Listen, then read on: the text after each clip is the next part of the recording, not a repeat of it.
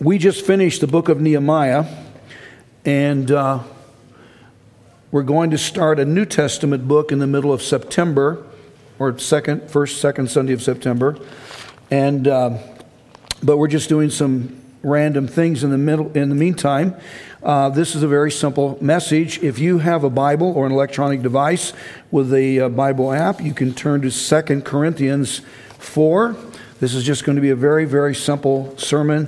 Hopefully I hope and pray will encourage you. That's my objective.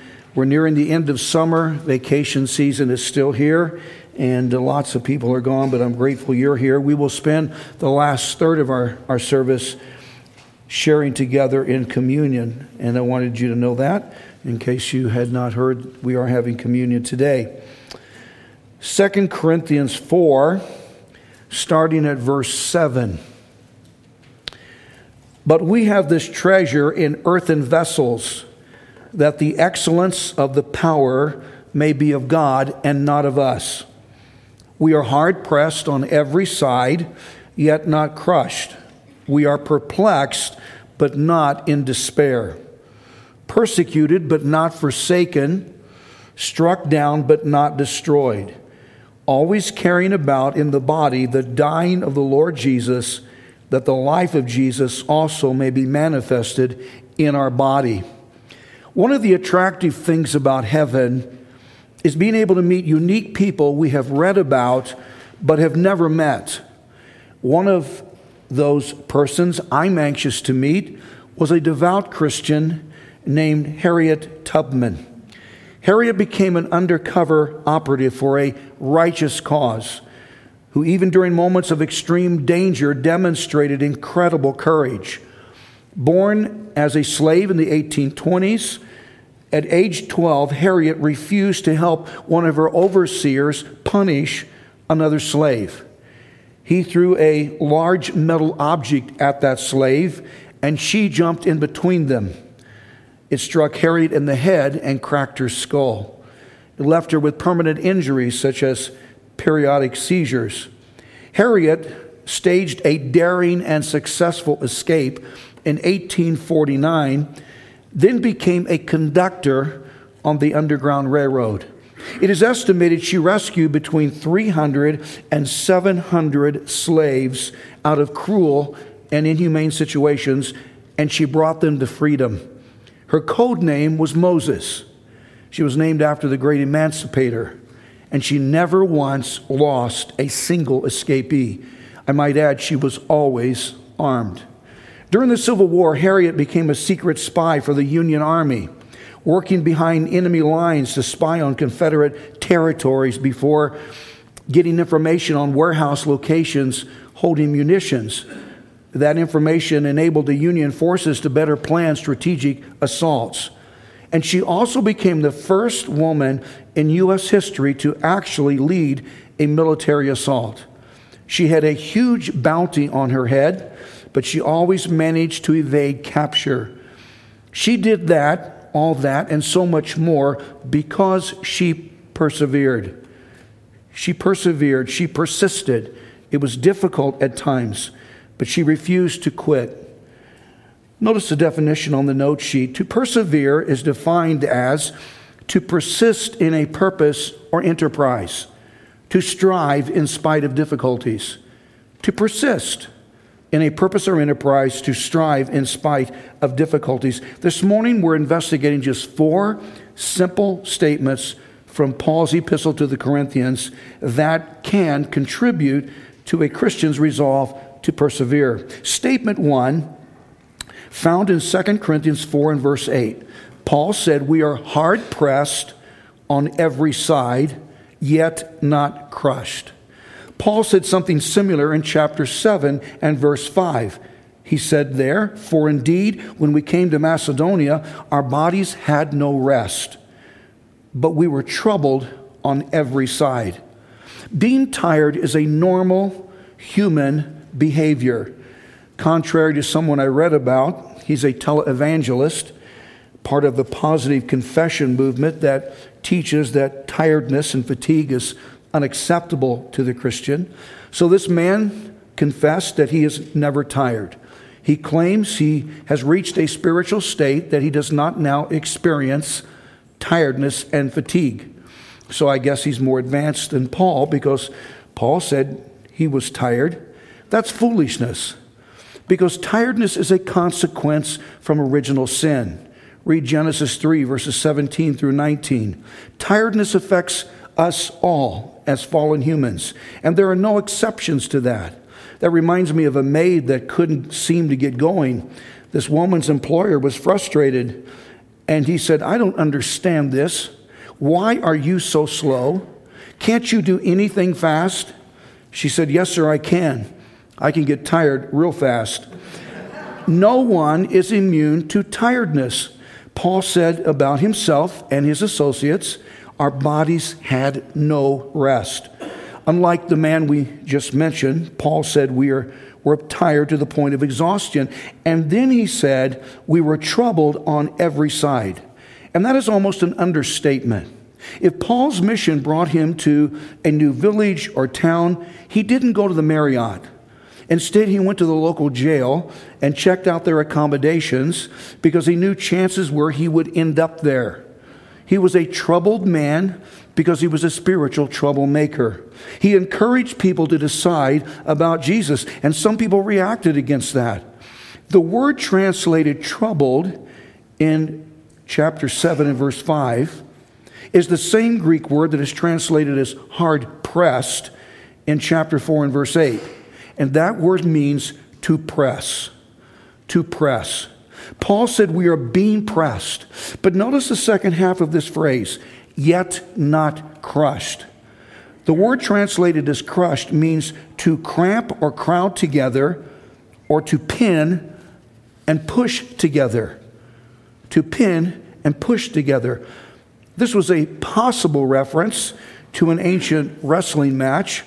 Wrestling is recognized as man's oldest competitive sport.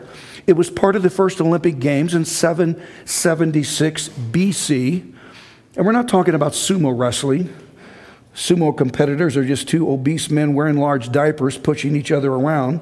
It's not an attractive sport. The current Olympic Games conduct two different categories of wrestling competition. Greco-Roman wrestling, said to be almost an exact extension from ancient Greek and Roman wrestlers, and then another more modern wrestling form called freestyle wrestling.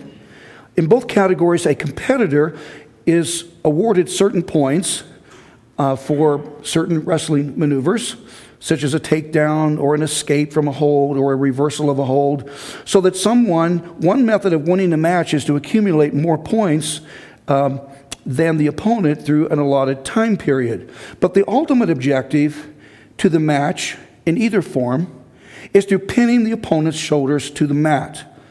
Even if a competitor is behind on points, a pin still wins the match. Paul said we have been pressed, we're tired, we're exhausted, we have been troubled, we're pressed. Our shoulders are almost to the mat. We're being pressed, but we refuse to be pinned. The principle this statement demonstrates is this: pressed, but not pinned. Pressed, yes, but not pinned. There are two classifications of people. One are those people who have problems, people who currently have problems. And then, second, there are those people who are about to have problems. Because problems are inevitable. Problems are unavoidable. There is no problem-free existence this side of heaven. If problems are starting to press our shoulders to the mat, then we need to be tenacious and refuse to be pinned. Pressed, but not pinned. This is a pressure-packed culture. From unemployment problems to financial setbacks to continuing escalating inflation. And yes, we are in an economic recession. There's frustration in public schools over the influx of CRT. There's unexpected illnesses and surgeries. And then there's the unanticipated loss of someone close to us, and nothing compares to that. And there are car problems and marriage problems and parenting problems. Listen to this headline. This is how bad it has become. Most of us are aware that shoplifting is a thing. And often, in some regions, shoplifters are never arrested and or prosecuted. And it's a horrific thing. But because people are now shoplifting food items, some drugstores in New York City are locking up Spam. People are stealing Spam. I don't understand. I would eat dog food before I would eat Spam. This is where we have deteriorated to as a nation. People are stealing Spam. It's safe to assume there has never been a more stressful age than this one. Since the pandemic, more and more people are suffering from severe depression, and more people are committing suicide. Some of us in our congregation have had unbearable problems, indescribable problems. Some of our people, their shoulders are being pressed into a near-fall position. Some of us are disillusioned and discouraged. One shoulder is starting to touch the mat and the other shoulder is almost there. And now is the time to remember these words from Paul. We are being pressed. Yes, we are being pressed, but we are determined not to be pinned. The next question is, how do we pull that off? How do we get the strength? Where do we get the strength to resist being pinned? Verse 7 has that answer.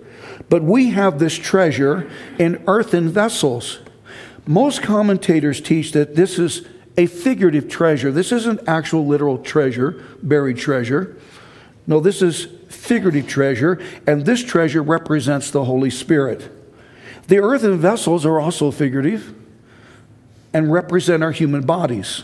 So the treasure represents the Holy Spirit, and the earthen vessels represent our human bodies. This earthen vessel is a vessel made from the earth itself. The Greek word means baked clay. Baked clay. So these are clay pots. So our actual bodies as Christians are called earthen vessels and clay pots, since our bodies originated from the ground. Remember, the first man was made from dust. Inside these earthen vessels is said to be a treasure, and this treasure is the Holy Spirit himself. Remember, God exists as a triune being, meaning that this one being we call God, Yahweh in Hebrew, God exists as three co-eternal and co-equal different persons. God exists as the Father, as the Son, Jesus, and as the Holy Spirit. Each of these persons is the one God, and altogether these three persons are the same one God.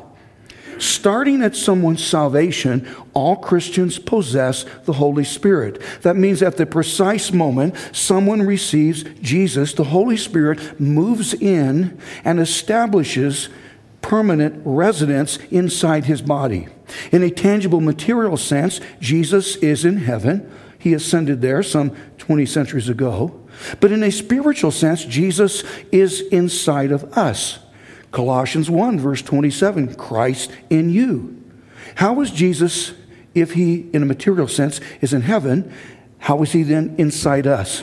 He is inside us in a spiritual sense in the form of the Holy Spirit who inhabits us beginning at salvation. In theological language, that spiritual transaction is called the indwelling of the Holy Spirit, because the Holy Spirit comes to indwell and inhabit our human bodies starting at salvation.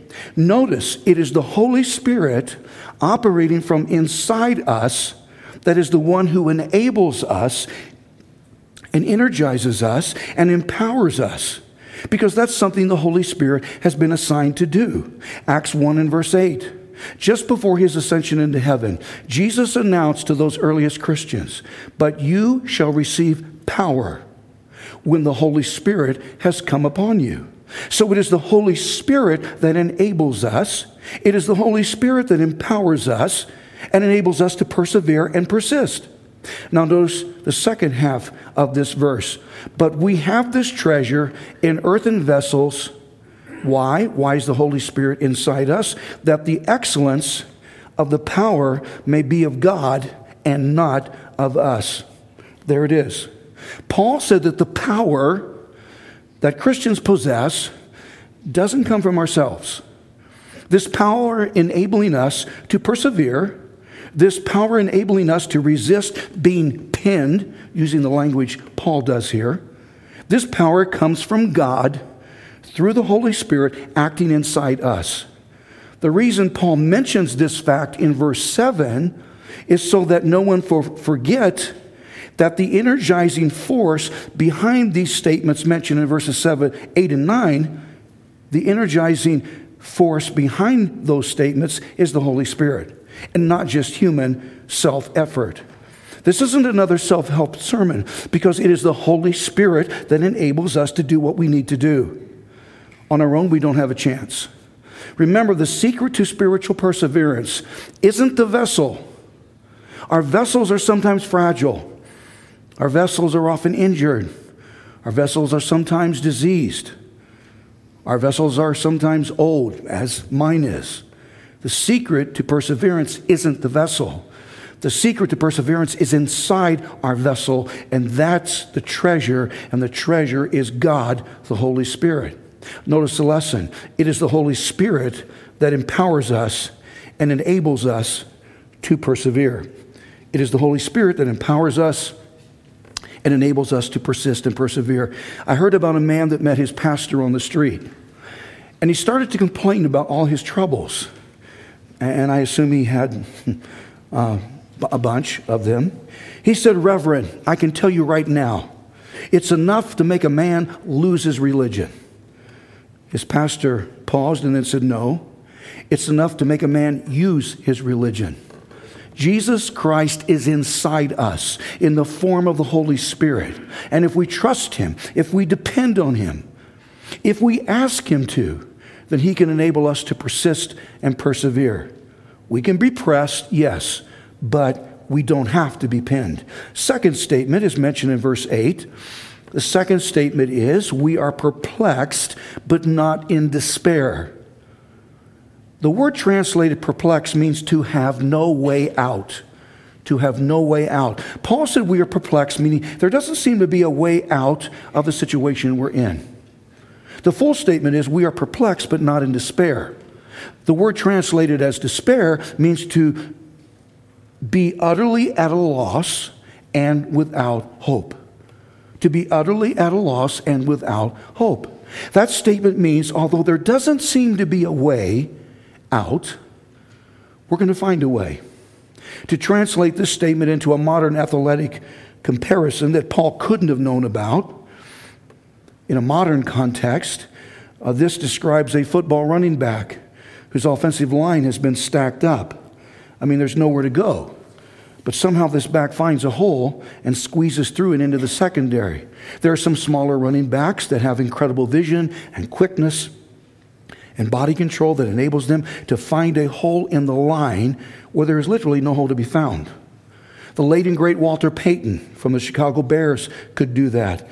And the one athlete that probably did it better than anyone else was the now retired Barry Sanders from the Detroit Lions. All he had to do was find the tiniest crease in the line, and he just exploded into the defensive backfield. The principle that this statement illustrates is no way, but find a way. There's no way on this surface. There doesn't seem to be a way, but find a way. The statement Paul made is we are perplexed, but not in despair. And that means there might not seem to be a way through, or there might not seem to be a way out of an unfortunate situation, but we are determined to find one. The famous inventor Thomas Edison had assigned one of his best employees a special project. And this man worked on this project for months. And then in frustration, he came to see Mr. Edison and said, "Mr. Edison, I'm sorry, I have tried and tried and tried, and it just cannot be done." Edison replied, "How often have you tried?" This man said, "About 2,000 times. Edison responded, "Then try another 2,000 times. Because at this point, all you managed to do is to find 2,000 things that don't work.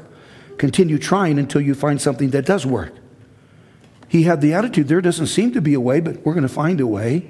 The point is that if something seems impossible, and often it does, then search and search and search until we find a solution. Jesus himself said as much. Notice Matthew 7, verse 7. Jesus said, "Ask, and it will be given to you. Seek and you will find. Knock and it will be opened to you. Notice 3 words in verse 7. Ask, seek, and knock. The interesting part is those 3 verbs, ask, seek, and knock, are in the present imperative tense. And that indicates continuing, ongoing action. So in the original language, Jesus said, ask and continue asking.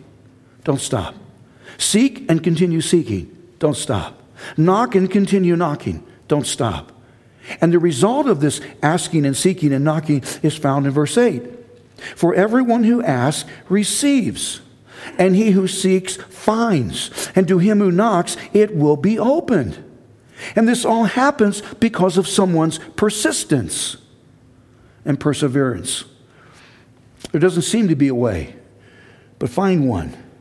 This is an increasing permissive culture, and peer pressure is at an all-time high.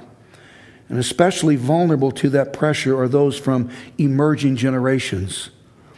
This is an editorial from the left-leaning Brookings Institute. This was printed in the left-leaning Washington Post, and calling those organizations left-leaning is probably an understatement. This is not from a conservative publication. This is not from a Christian publication. This is a comment on eliminating generational poverty. Listen to this.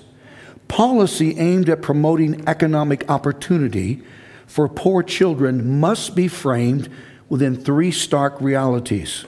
These are those realities. First, many poor children come from families that do not give them the kind of support that middle-class children get from their families. Second, as a result, these children enter kindergarten far behind their more advantaged peers, and on average never catch up and even fall further behind. Third, in addition to the education deficit, poor children are more likely to make bad decisions that lead them to drop out of school, become teen parents, join gangs, and break the law. In addition to the thousands of local and national programs that aim to help young people avoid these life-altering problems, we should figure out, according to this article, we should figure out more ways to convince young people that their decisions will greatly influence whether they avoid poverty and enter the middle class.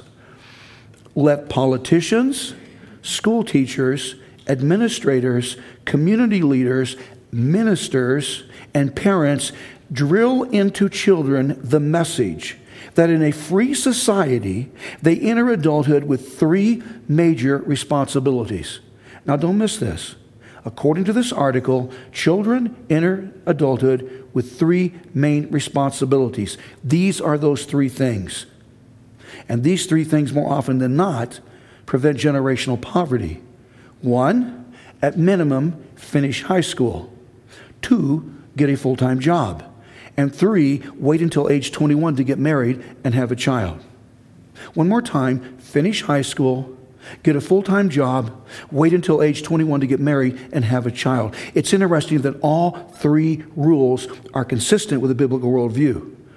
According to this article, research shows that of those beginning American adults who followed these 3 simple rules, only 2% ended up in poverty.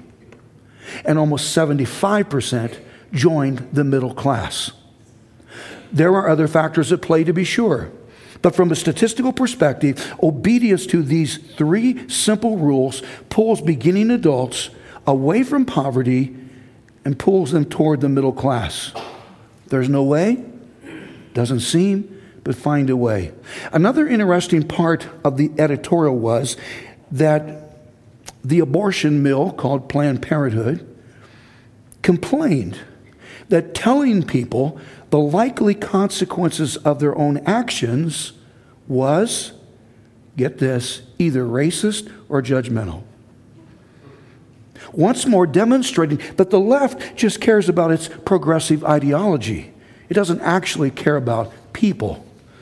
So remaining celibate, according to this article, until marriage is a critical component to avoiding poverty. One father told me he had created a unique technique for assisting his daughter in rejecting sexual pressure.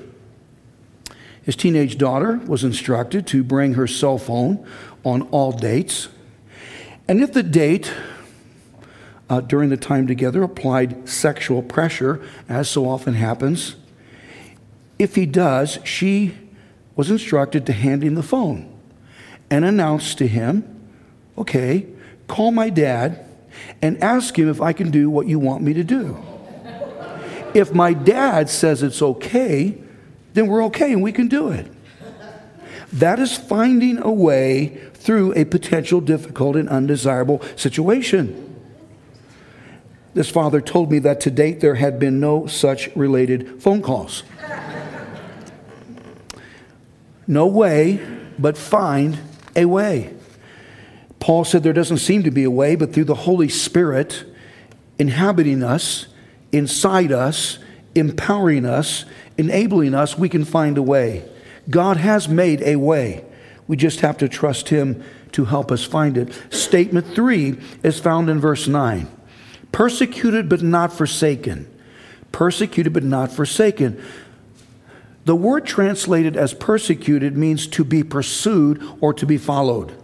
To be pursued or to be followed. And the word translated as forsaken means to be abandoned, deserted, or left behind. Abandoned, deserted, or left behind. Paul said we're being followed, but we're not left behind. This is another athletic analogy. In this statement, Paul compared himself to a runner in a race.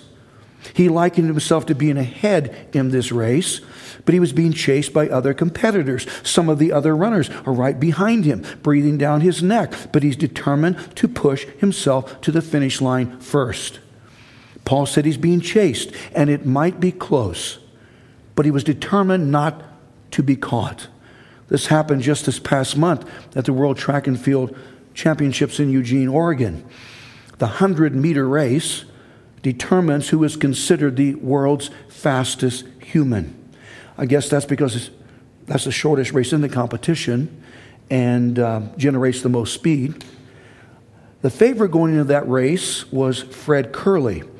He's a phenomenal athlete, and he won that race. But it was so close, the time difference between the first place gold medal and the third place bronze medal was just 0.02 seconds, meaning a difference of just 2/100ths of a second. Silver medalist Marvin Brady and bronze medalist Trayvon Bromell were chasing Mr. Kerley and were so close, but he refused to be caught. The principle this statement demonstrates is chased but not caught. Chased, yes, but not caught. Being chased is a part of the Christian experience if we are determined to be different. In a previous congregation, I met a woman. I don't remember the circumstances of our meeting. I remember, though, meeting this woman who said she wasn't at all interested in church, and that isn't unusual. I meet people often who have no interest in spiritual matters. She said she wasn't interested in church and added if she were, she wouldn't be interested in the church that I pastored at that time. And I was curious to understand the reasoning for that, and she seemed anxious to tell me the reason for that. She said, because you are the minister who conducted the funeral service for my brother-in-law. And she was so upset at me. Her face is turning red. She was practically screaming at me. And she said, what you did was horrible. In fact, my husband had to restrain me 3 times from coming up in the middle of the service and telling you to get the blank out of there. She just blasted me, and I'm standing there, not responding, just listening. And she said, it seemed like all you did was talk about becoming a Christian and going to heaven. And she just continued to read me the riot act. And actually, I had no defense. She was correct in that accusation. Because if I'm requested, and I never, ever charge for my services at a funeral or wedding, but if I'm asked to conduct a funeral or memorial service, then 100% of the time, I address the subject of heaven, and I tell people that Jesus and Jesus alone is the open sesame to that heaven. And I do that because I don't have a more relevant and more hopeful message to bring to grieving people. And so I didn't apologize. Persecution and personal harassment can be chasing me, but I refuse to be caught no matter who's upset at me. Josh McDowell, the famous apologist, just said this: culture has become so intolerant of Christianity that it is now impossible to be both faithful and popular. It is now impossible to be both faithful and popular. I was a huge fan of Billy Graham. This past fall, we visited the Billy Graham Library in Charlotte, North Carolina. And he's someone else I want to meet in heaven. I have seen him from the crusade audience preaching 2 different times, but I never had the privilege of meeting him. He had enormous popularity. If Billy Graham were alive today, he would not have that same popularity. He would be hated because his message would be so counterculture. It is impossible to be both faithful and popular, and that's the reason I have chosen faithfulness to God over popularity with man. Harassment comes, persecution comes. I'm going to be chased, but I'm not going to be caught. There is no one technique to help us avoid persecution as a Christian, and that is, in a spiritual sense, to know nothing, to have nothing, to do nothing, and to be nothing. Because in a state of absolute spiritual nothingness, we are literally no threat to Satan and his forces of darkness. So he just ignores us. He has other work to do. We're not a problem to him. So he ignores us. Be an undercover Christian, and there's no problem. Be a secret saint, and there's no problem. But determined to be an example of godliness and Christian commitment, and that creates satanic opposition. 2 Timothy 3 and verse 12 reads, "Yes, and all who desire to live godly in Christ Jesus will," not could, not might, all who desire to live godly in Christ Jesus will suffer persecution. This situation seems so far-fetched to those of us in the West, since we are still part of a free and open democratic society that is changing rapidly. And so it doesn't seem realistic to be applicable to us, but I believe it could be. This situation has happened in other countries, such as communist China, still happening there, different Islamic nations under Sharia law. If at some point we are made to stand because of our position as a Christian, we are made to stand in front of a wall. If our hands are tied behind our backs, if a blindfold is wrapped around our heads, and if we hear someone announce in a loud voice, "Ready, aim, fire," and then in a nanosecond a large caliber bullet buries itself in our brains, if that happens, and it could happen in our lifetime, it is important to understand that opposition from Satan still hasn't caught up to us, because Satan cannot go where we're going. We're being chased, but we cannot be caught.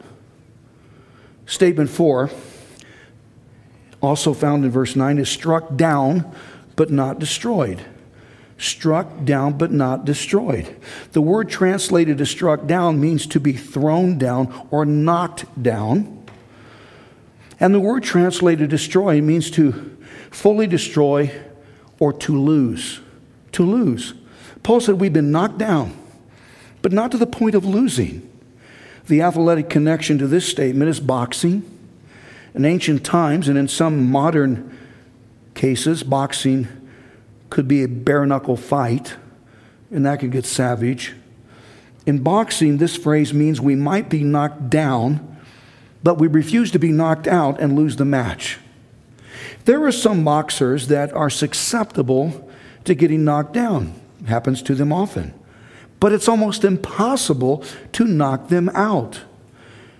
Rocky Marciano was the only undefeated professional world boxing champion from any weight class. There's never been another. His career record was 49 wins and no losses, and 43 of those victories were knockdowns. And one of those knockout victims was the famous and great Joe Louis.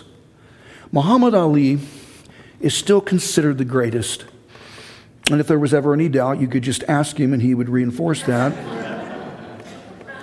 I am not questioning his greatness as a fighter. He was the 1960 Olympic champion and the only fighter to win the heavyweight title 3 times. But from a statistical perspective, his record was inferior to Rocky Marciano's. Muhammad Ali did fight more fights. He had 56 wins, just 37 from knockouts, and he had 5 losses. I mentioned that just to illustrate the comparative greatness of Marciano. Marciano was only 5 feet 10 inches in height.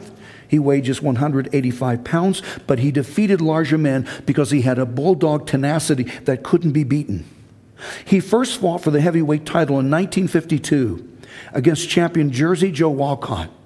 Marciano was knocked down in the first round, but he got up and continued to fight. He was behind in scoring after 7 rounds, but Marciano refused to concede the bout and scored a knockout himself in the 13th round. The final fight in his career was against the light heavyweight champion Archie Moore. Marciano was once more knocked down in the earlier rounds, but he got up and knocked Archie down 3 times and then knocked him out in the 9th round. Rocky Marciano could be knocked down. He often was. Marciano could be cut, and he often was. He could be injured. Sometimes he was, but he couldn't be knocked out. The principle we get from the statement is knocked down, but not knocked out. Knocked down, yes, it happens, but not knocked out. David was knocked down after his adulterous affair with Bathsheba.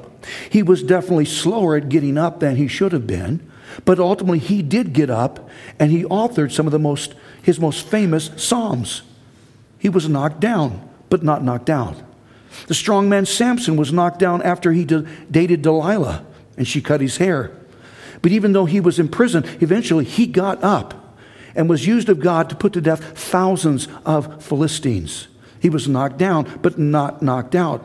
Elijah was knocked down after he ran like a coward from Jezebel's death threat, but he got up and found Elisha to succeed him as the next great Old Testament prophet. He was knocked down, but not knocked out.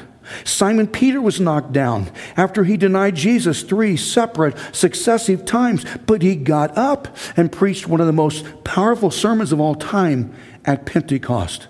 All of these men were knocked down, all of them. But all of these men refused to be knocked out. And the list goes on and on and on. Each Christian in this room has or is going to, at some point in time, going to be knocked down from something. Something is going to knock us off our feet. But remember that success is getting up just one more time, then we get knocked down. It is said there are 2 different reactions to being knocked down. First, there are splatters. Splatters. This is not a theological word. Splatters, to better understand someone that splatters, imagine dropping a gallon of paint off a 20-story building. That can of paint would hit the pavement and literally blow apart, and the paint would just splat and stick to the sidewalk and street. People that are splatters get knocked down, stick to the bottom like glue, and just do not get up. Second, though, there are bouncers. People that are bouncers hit rock bottom, but then pull themselves together and bounce back up. Bouncers just cannot be kept down. Bouncers can be knocked down, but not kept down. The question is not, are we going to get knocked down? That is not the question. Because at some point, it is inevitable. At some point, we're going to be knocked down. But the question is, after getting knocked down, are we a splatter or are we a bouncer? It's sad to see someone get knocked down. But it's worse if someone that has been knocked down stays down. So if you're down, get up. It doesn't matter how big a mess we find ourselves in. It doesn't matter the size and or seriousness of the mistake and or sin we might have committed. God is a God of another chance. So get up. Get up. We're knocked down, but we don't have to be knocked out. Someone has said there are 3 stages to the Christian life. Stage 1 is when we think, this isn't so hard. But that stage doesn't last long. The second stage starts to set in, and we're getting the impression that this is more difficult than we thought. And it is. Stage 3 is the moment we realize that being a successful Christian isn't hard. No, it's absolutely impossible. Because if Jesus, who is inside of us in the form of the Holy Spirit, is not permitted to be in charge of us, then practical Christianity is impossible. Remember the Carrie Underwood #1 single, Jesus, Take the Wheel? That's where we need to be. If Jesus isn't behind the wheel, we don't have a chance. If self is in the driver's seat instead of Jesus, we're going to spend more time on the seat of our pants than standing on our feet. Satan is going to charge at us from across the spiritual ring, and he's going to hit us with a right hook and a left jab. And he's going to body punch us until our knees wobble. And he's going to hit us with everything but the kitchen sink. And if we aren't standing in the strength that only Jesus can provide us, then we're going to drop to the canvas like a rock. The referee's going to count 1, 2, 3, but don't stay down. We're down, yes, but don't stay down. Get up. 4, 5, 6. Don't stay down there and eat a face full of canvas. Get up. Get up. 7, 8, 9. Get up. Get up from sin. Get up from devastating loss. Get up from failure. Get up from intimidation. Get up from an addiction. Get up from unfaithfulness. Get up from a fractured marriage. Get up from depression. Get up from doing basically nothing, as so many people seem to be doing.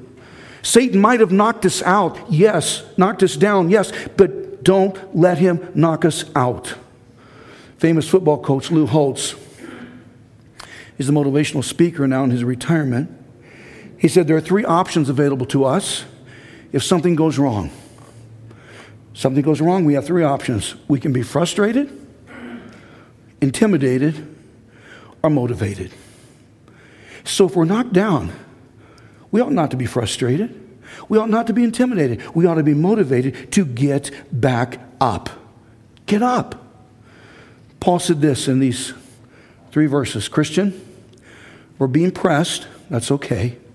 But don't be pinned. Christian, there doesn't seem to be a way out. That's okay. But find a way. God can open the way. Christian, we're being chased. And being chased hard, but don't get caught. And Christian, although we might be knocked down, we can refuse to get knocked out. We can persevere if we would trust him. Let's bow our heads, would we, as we pray. I'm going to ask the gentlemen who are going to serve communion to come at this time. After I pray, we're going to sing a congregational song so as to allow our children and their workers to come in and sit with us and be here for the communion portion of our service. Father in heaven, thank you for this time. This lesson is just so simple, nothing profound in it, but we all get discouraged and we all get defeated. We all get down, and God, help us to just keep on keeping on. Help us to persist. Help us to persevere, not to quit, not to throw in the towel, not to hang it up. You know, it's so easy to do those things, and I've been tempted so many times. God, just help us. Help us to be Christians who are determined, no matter what, to persevere and make a difference. I know that'll please you, and that's our ultimate desire. I pray you'll bless this time we sit at your table, and bless this these moments that we have to remember the death, the very special and meaningful death of your Son Jesus. And I thank you, and I ask it in his name. Amen.